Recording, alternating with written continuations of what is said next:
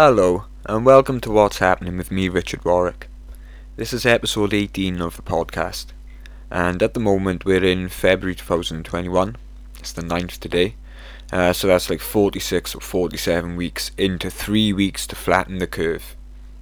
I don't really want to talk about this whole situation and the fact that it's pretty much playing out the way that they said it would in Event 201, minus the deaths obviously. They haven't happened, but they had to be in that pandemic exercise. They had to exaggerate them in the pandemic exercise to scare people into consenting into the New World Order. So I haven't been podcasting for a while now because I don't really want to do like a running commentary on the virus and on this and on that. I just want to talk about some conspiracies, but they're all coming true, man. They are all coming true. So in the next couple of weeks, I'm just waiting to sort a few things out. I'm going to have a couple of people on the podcast. Dan Polkovich is going to come back on. He's been a bit busy. My friend Jay is going to come on. We're going to sort that out. But as of now, as I mentioned, at the moment we're in February, and we've been locked down again since before Christmas. Now, the week the vaccine was released, they announced a new variant, and now there's a couple of different variants. One variant in particular is apparently a South African variant, but has somehow missed the whole continent of Africa, whole continent of Europe, but it's here in the UK. And I'm sceptical of that, to be honest. The PCR test as well, it doesn't test for a live virus, and at 45 cycles or revolutions, it can be manipulated. Now, those are not my words, but the words of Kary Mullis, who created the test and won a Nobel Prize for doing so. So have a look at the videos of him talking about how it can't be used to test for a HIV/AIDS virus because it doesn't test for a live virus. And the test is so sensitive that if you amplify the results to 45 cycles, you'll have a very large false positive rate, and you can manipulate those results. So PCR test, and it's all cases. So all of these asymptomatic people, do they, like, what's the score with them? Can they transmit it? Do they actually have it? I don't know. But the flu's disappeared, and the headline I saw last week was the lowest level of flu for 130 years. Now, they didn't understand how the flu worked until 1933. That was when it was first kind of isolated, and I think they put it into ferrets or something like that. So how were they testing people before that date, before 1933? If you got 130 years worth of data, but it wasn't isolated until 90 years ago, At that time as well, back in the day, where I live in Wales, people would be down the coal mines breathing in toxic gases. They'd breathe in fumes from nearby copper works. So how many of these cases back in the day were flu compared to unknown respiratory diseases that would have similar symptoms, So the flu usually kills around 50,000 people a year. 1718 it was actually more than that. It was like 60,000 because there was a different strain to what the one that they were pumping into people with mercury and other harmful things. But as I said, it usually kills around 50,000 people a year, and it's disappeared. And the government are manipulating the media. They're both the same thing, but they're manipulating the figures, saying 100,000 people have died from coronavirus. Well, we all know that the deaths are within 28 days of a positive test, with no post-mortem, and regardless of whether these people actually die of COVID or another comorbidity. So if you test positive on a Monday and get struck by lightning a day after, you go down as a COVID death. I also have been told of 2 cases, and where people I know have had family members die of other things, and they've tested negative for COVID, but they've tried to put them down for COVID. And when you question them, it's it's either COVID or you have to wait 2 or 3 months for a post-mortem, they want to put them down as COVID.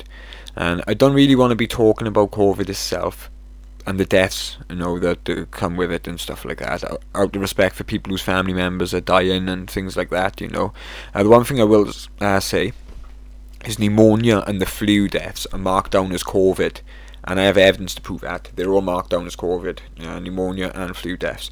What I can't be quiet about, though, is the ushering of the New World Order, using the pandemic as an excuse.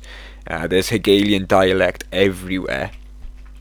So, Hegelian dialect, for those of you who don't know, Hegelian thinking affects our entire social and political structure. So the Hegelian dialect is a framework for guiding our thoughts and actions into conflicts that lead us to a predetermined solution. So anyone who's a fan of David Icke will have read his problem reaction solution method that they use. So if we don't understand how Hegelian dialect shapes our perceptions of the world, then we don't know how we are helping to implement the plan or the vision. When we remain locked into dialectical thinking, we can't see outside of that box, outside of that parameter. So it's like if you're a fish and you're born in a fishbowl. All you know is that fishbowl. You don't know what the ocean is. The whole concept of an ocean would never even occur to you, because all you would know is that fishbowl. So Hegel's dialectic is the tool which manipulates us into a frenzied circular pattern of thought and action.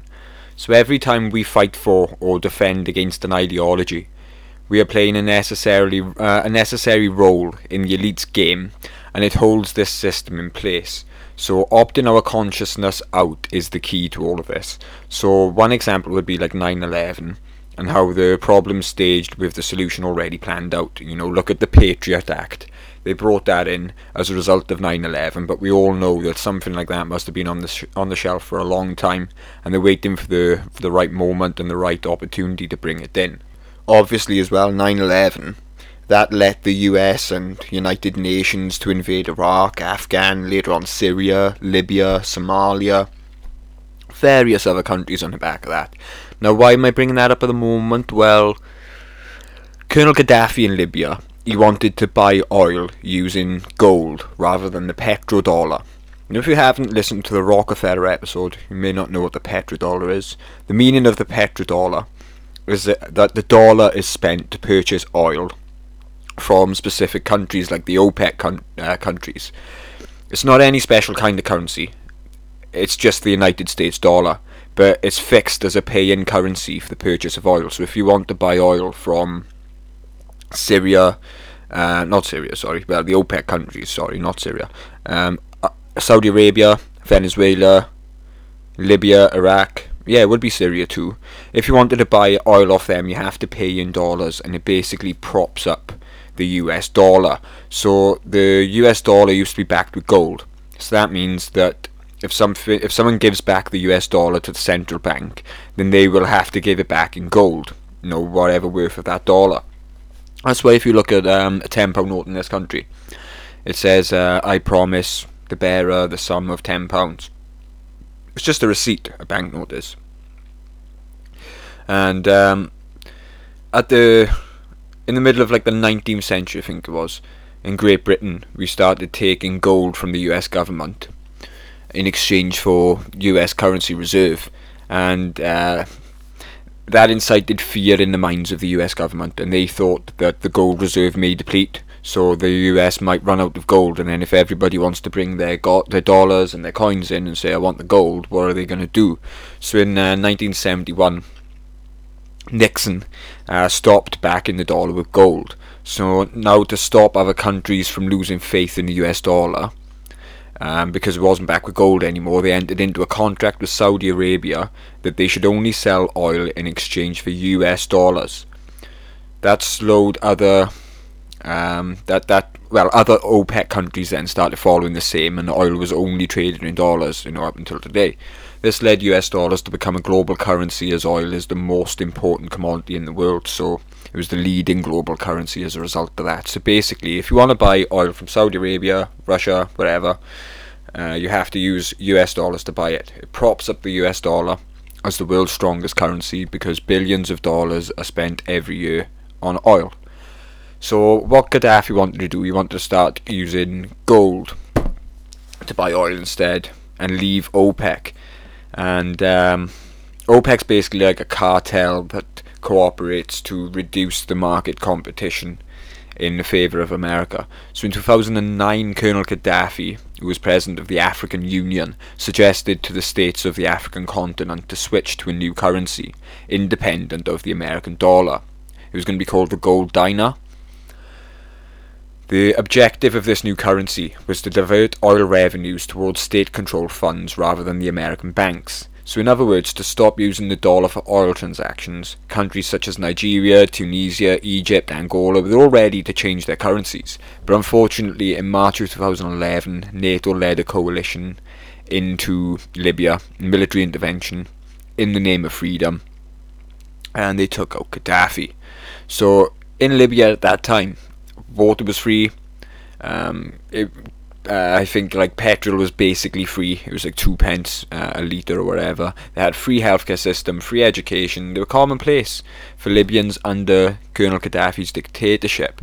He was the leader for 41 years, managed to gain support of all the major tribes in the area and buy social peace through radical measures and a policy of shared oil revenues. I'm sure he was giving like newlywed couples a couple of grand and things like that as well. Jihadism, which is the number one enemy, well, it's not the number one enemy of the West, come on, but that's what people say. Gaddafi eliminated it with napalm in the 1990s. Although he financed many armed groups in other areas, Libya itself was a stable country, where the risk of being kidnapped or murdered by armed militias was non-existent. With an excellent management of oil revenues, the Libyan state had managed to store up hundreds of tons of gold. This is the other reason that the UN went in there. According to WikiLeaks, it was 143 tons of gold, and the same amount in silver. So all of those resources were going to make Libya the most influential country in the African continent. Gaddafi wanted to avoid American influence in his oil transactions by using gold. He launched the Gold Dinar project, or the dinar, I think it's a dinar, and other major African governments were ready to follow suit. As I said, it was both an African dream and a nightmare for the West's financial system because of the way that they screw the Africans over. So everybody talks about African governments being corrupt and things like that, but if you look at how much of their money ends up in offshore accounts, belong to Britain mainly. If you look at the money that comes out of these African countries and the debt that they are in, more than enough money comes out to pay off that debt in one. So Paul Joseph Watson wrote a book called Order Out of Chaos, and what he said about Hegelian dialect was this: it works like this. The manipulating body covertly creates a problem and then directs the media to incessantly focus on it without recourse. The problem could be anything: a war, a financial collapse, a rash of child abductions, terrorist attacks. The power of the media can create the false perception that a big problem exists, even if it doesn't. Once you have created this problem, you make sure that an individual, a group, or an aspect of society is blamed. This then rallies the population behind a desperate lunge for a solution to the problem. Something must be done, they'll all cry out. But the people that created the problem in the first place, they then come back in and offer the solution that the people demand. But you have to remember that the people screaming for a solution don't know that the problem was artificially created in the first place. So the solution to the problem is always further curtailment of freedoms and advancement of one or more aspects of the New World Order agenda. Whether it's geopolitical expansion, new laws, implementation of new societal worldviews. That's the kind of thing that they do with the Hegelian dialect of problem, reaction, solution. So how does that fit in to what's going on right now, Rich, Sort it out. So the novel coronavirus, known as SARS-CoV-2, I've been looking into a lot of things over the last year, and a group of scientists have come out and said that it's a lie that this is a novel coronavirus. And they said that in 2012 and 13, the SARS-CoV-2 virus was detected in Wuhan, China. Dr. Manali Rahalka, Dr. Ruhal Bahukai, and Dr. Zhenli Shi, they said that RATG13, or BT-CoV 49991, as then the virus had been registered then, caused pneumonia-like symptoms in 6 mine workers, of which 3 allegedly died, because of the infection. So in 2012, in Moizhang, a mine shaft, 6 mine workers suffered from a typical pneumonia and 3 of them died. So these workers were engaged in the work of clearing debris from a mine shaft which had a lot of bats and bat feces. A detailed health investigation indicated that the miners suffered from atypical pneumonia, mostly of the viral origin. Therefore, in light of the present COVID-19 caused by SARS-CoV-2, the fact that this phylogenetic neighbour, RATG13, originated from bat feces collected from a mine shaft, which was also the origin of pneumonia-like disease in the miners, should be noted. Now, I can't read the study, it's behind the paywall, right, but during that period of 2013 to 19, RATG13, BT-CoV 49991, SARS-CoV-2, it was studied in Chinese laboratories, including the Wuhan laboratory. Everybody knows that, it's all over the internet. Everybody knows that they had a similar variant of this in that Wuhan lab. Now, through EcoHealth Alliance, the Wuhan lab received grants from the US government. The exact amounts of those grants we don't really know from the US funding. They're still being investigated. They started an investigation in August last year. But EcoHealth Alliance also receives funding from Bill and Melinda Gates Foundation to support India's Ministry of Animal Husbandry and Dairying for establishment of the national One Health platform. So they've got this One Health platform. It's an international platform, and it describes itself as a scientific reference centre and a network of One Health stakeholders. They're an independent international not-for-profit organisation that fosters science for the greater good. Now, One Health platform receives funding from Bill and Melinda Gates. So it's had funding from them since 2018. EcoHealth Alliance is in a coalition partnership with the One Health platform, so there's no loose ends here. They all know each other and they all work together. And they are all privy to the information each other is coming up with. Now, Bill Gates was on the BBC in April, I think it was. Yeah, April last year. April the 12th, if you want to have a look, in an interview titled "Bill Gates, Few Countries Will Get an A grade for Coronavirus Response." So, Gates stated in the BBC interview that no exercises or simulations were ever held to train for global pandemics, even though his foundation was a co-host of Event 201 in October a few months before, and even though the Johns Hopkins Foundation for Health and Security had in previous years done similar exercises such as Dark Winter, Clade X and Atlantic Storm. So even in like April, Bill Gates was already spinning the webs of lies, and he's earning a lot of money off of this. And in the October 2019, the SARS-CoV-2 infections, were they part of a plan whereby a simulation or drill would go live in order to advance a seemingly unrelated agenda, such as the World Economic Forum's Great Reset? Is that what they're trying to bring in? Why was Bill Gates lying on that interview? Who even is Bill Gates? Well, I was going to do one huge episode on Bill Gates, but I decided against it because he'd probably get me suicided.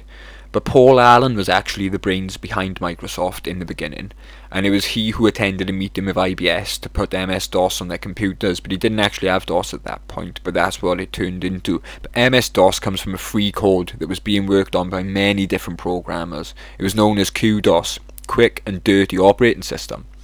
So let me rewind a bit. Bill Gates dropped out of Harvard in 1975. His mother was Mary Maxwell Gates. She's a respected businesswoman with many responsibilities, including the membership on the board of a non-profit organisation, United Way of King County. And it's there that she met up with John Opel, who was the chairman of IBM at the time, and he was also a member of the United Way board. So in 1980, Microsoft was a small 5-year-old firm, and Mary saw an opportunity to help her son, who was a college dropout, try and help him get a couple of quid behind him. So for the first time in IBM's history of like 70 years at that point, the company was looking to outsource help for what they call Project Chess. But they wanted to hire an outside software maker to develop an operating system for their personal computers. So Microsoft was already in the running for the project, but IBM was considering many different software companies as well, including Digital Research, which was one of Microsoft's really early competitors. So with this knowledge, Mary used her connection and spoke with Opel about Microsoft, and afterwards Opel spoke to IBM executives about the company. So when Microsoft won the job, Bill Gates didn't actually go to the meeting. He was too much of an idiot and didn't know a lot by all accounts. So Paul Allen went and he got the deal done. But Microsoft at the time didn't have an operating system of its own. So in 1981, a year later, the company bought QDOS, Quick and Dirty Operating System. So the QDOS was created by a hardware company called Seattle Computer Products, and with its developed MS-DOS, the Microsoft Disk operating system, Microsoft licensed that to IBM to use as the operating system for IBM's personal computers. But they put in a contract that it isn't exclusive to them, and obviously it became massive, and it was on all computers apart from Macs and a couple of Linux ones. So basically Bill Gates monopolised the free bit of coding to earn his billions. And it's interesting that his father was a part of Planned Parenthood back in the day. So the agenda of eugenics and depopulation, it runs deep in the Gates DNA, you know. Bill Gates is always giving away insane amounts of money, but his net worth has doubled from 2010 to 2020. In 2010, Bill Gates bought $23 million worth of Monsanto shares. You know Monsanto, right? The guys behind Agent Orange, Roundup and various other herbicides. I remember in 2018, Vietnam demanded Monsanto pay compensations to the victims of Agent Orange, which the company supplied to the US military during the Vietnam War.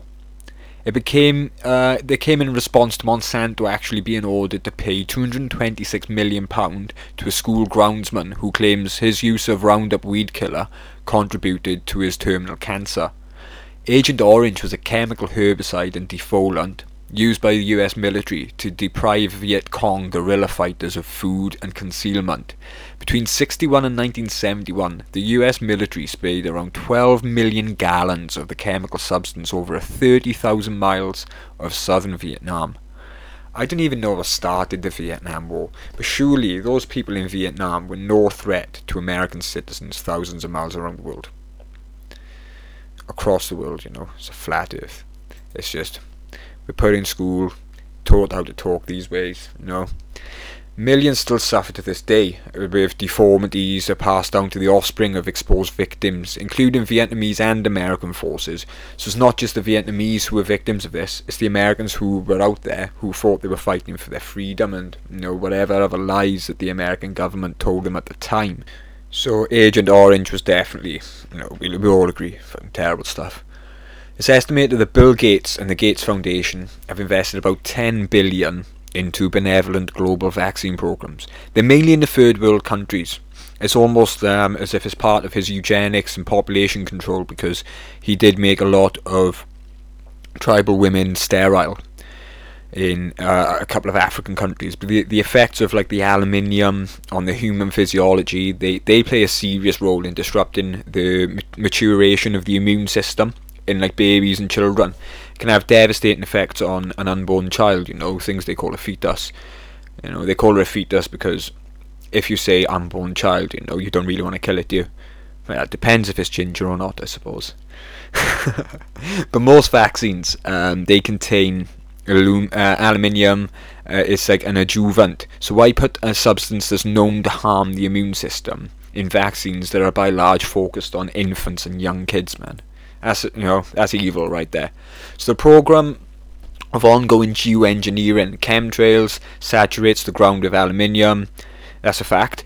There's an ongoing concerted effort by Monsanto in conjunction with other partnered biotech and research companies to produce many varieties of genetically engineered aluminium resistant seeds. So aluminium is a substance rarely seen naturally occurring in the soil, so why would you want to do that? You know, it's not as if they're going to encounter aluminium in the soil, unless you're spraying it in the skies with your chemtrails. Aluminium is also commonly found in our daily products, you know, just to name a few: underarm deodorant, nail polish, body wash, obviously toothpaste, even in some infant baby formula powders to reduce clumping. Whilst on that topic, remember Johnson & Johnson? They put asbestos in their talcum powder for years, and now they're making a vaccine in America, you know, so just keep wearing your mask and watching the news. Don't listen to this stuff. Fluoride facilitates the movement of soft metals like aluminium, lead and mercury across the blood-brain barrier as well, which allows them to infiltrate our brain tissue and destroy your brain cells and synapses. Fluoride increases bone and other cancer rates faster than any other chemical on the planet. Cancer is a $500 billion per year global medical industry that seriously fattens big pharmaceuticals' pockets. Remember that when you brush your teeth tonight. I'm actually using a charcoal-based toothpaste at the moment. It's a bit pricey, but it doesn't have any fluoride in it. I can't afford to lose any more brain cells, guys. Today, America is the sickest society on the planet, and I don't mean sick in, this new way. I mean they're ill as fuck. And it's only over the last 3 generations, and it can't be a coincidence that they are also the most geoengineered, vaccinated, GMO'd, fluoridated, drugged up society on the planet too. So nearly every day I see chemtrails, but almost every day I see Homo mutatus clouds in the sky, which are man-made clouds. Now, going back to Bill Gates, he also donated $30 million to Svalbard. Now, Svalbard, cool-ass name, it's a cool-ass thing as well. Sounds like it's taken out of a Bond movie. It's 390 miles up into the glacial mountains of Norway on an island. It's a disaster-proof permafrost-insulated seed bank that, in the event of an apocalyptic event, could repopulate the Earth with virtually every known crop. So, originally conceived in the 80s as a 100-year experiment to test the durability of seeds in cold environments, the project really struggled to find donors, and that was until an eyebrow-raising team of behemoths, including Bill Gates Foundation, Rockefeller Foundation, Monsanto, Syngenta, who decided to invest, and they invested big. Bill Gates alone put in $30 million. Now, it's interesting to point out that Syngenta and Monsanto both invested into this, because they're both rivals in the genetically modified crop and pesticide game. So now Monsanto and Bayer have actually merged a couple of years ago, and that's even more interesting because they were once part of IG Farben, which created Zyklon B gas for the Nazis, which was broken up after the war into a few different countries, in the same way that Standard Oil was broken up in America because they had a monopoly.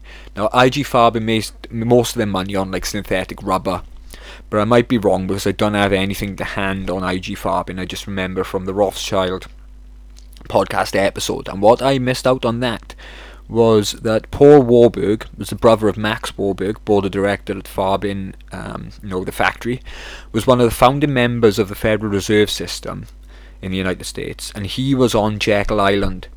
He was also a member of the Council of Foreign Relations. Max Warburg and Hermann Schmitz played a central role in the Farben Empire. Other guiding hands of Farben Vorstand include Karl Bosch, Fritz de Meyer, Kurt Oppenheim, and George von Schnitzler. Every one of those people were done for war crimes in the Nuremberg trials after World War II, except for Paul Warburg. So that's interesting shit too. Now, Monsanto and Bayer have a very long history. They both made explosives and lethally poisonous gases using shared technologies and sold them to both sides during the 2 world wars. So the same war chemicals were bought by the Allied and Axis powers from the same manufacturers, with money borrowed from the same Federal Reserve Bank and the same central banks in Europe controlled by the Rothschilds. So what I think I'm trying to say here is, look at the way Rockefeller and the robber barons monopolised oil back in the day. Also bear in mind that all tablets, pills and plastic products are petrochemical based. So Bill Gates was a made man. He's just a front for the same occult forces that were behind the robber barons and most major events in American and world history. Now, before you call me crazy, just look at the World Economic Forum's Great Reset agenda. It's being imposed on the world right now. Since March in last year, so we're nearly a year into the Great Economic Reset, They launched their COVID-19 action plan, the stepping stone towards the Great Reset and the new normal. So everything you've been seeing on the news, the TV, newspapers, on the internet, coming from mainstream media and numerous alternative media outlets, has been designed to push society towards the World Economic Forum's Great Reset. So the Great Reset agenda is the plan for the fourth industrial revolution society, where the middle class businesses no longer exist and where almost everyone is forced to depend on government handouts. It's serfs and kings. There's no one in the middle anymore. You're either a slave in the factory or you're one of these higher up people, A society where everyone and everything's constantly being tracked and spied upon, by mega corporations that write the new constitutions for the new lands of the new world, the so-called New World Order behind closed doors. Right now, people all over the world are being manipulated into wearing masks, the 2-mask thing that came out the other week. People need to understand that medical professionals admit that masks don't work to prevent the spread of viruses, but psychologists want us to wear them as part of a psychological operation that we're currently living through. I've looked into loads of medical studies, and all of them have the same conclusion, that masks do not work for preventing the spread and the infection rate of viruses. So there's a couple of things now that I have said over the last few months that have come true. The no jab, no job, we're starting to see that now. And I think that's definitely going to come in. Another thing is, now we have all these new variants, they're going to be pushing more and more vaccines. And an ID 2020, like digital health passport. I think at first it'll be on your phone, and then eventually they'll get it into maybe the right hand, into the skin. So I've rambled on enough for this episode, so I'm going to leave it at that for now. I'm waiting on a couple of the boys to come on the episode, maybe this month, hopefully this month. But the thing is, I don't want to be doing a running commentary of the whole COVID thing.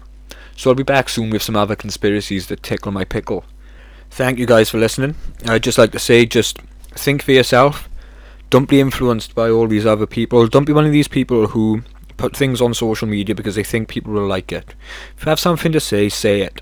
And if someone's got something to say, who cares? Who cares? You don't have to be liked by everyone. But what I'm trying to say is, you need to be yourself. You can't be no one else. In the words of Oasis, don't follow the fucking crowd. Do your own research and make your own decisions. I hope to see you soon. Take care.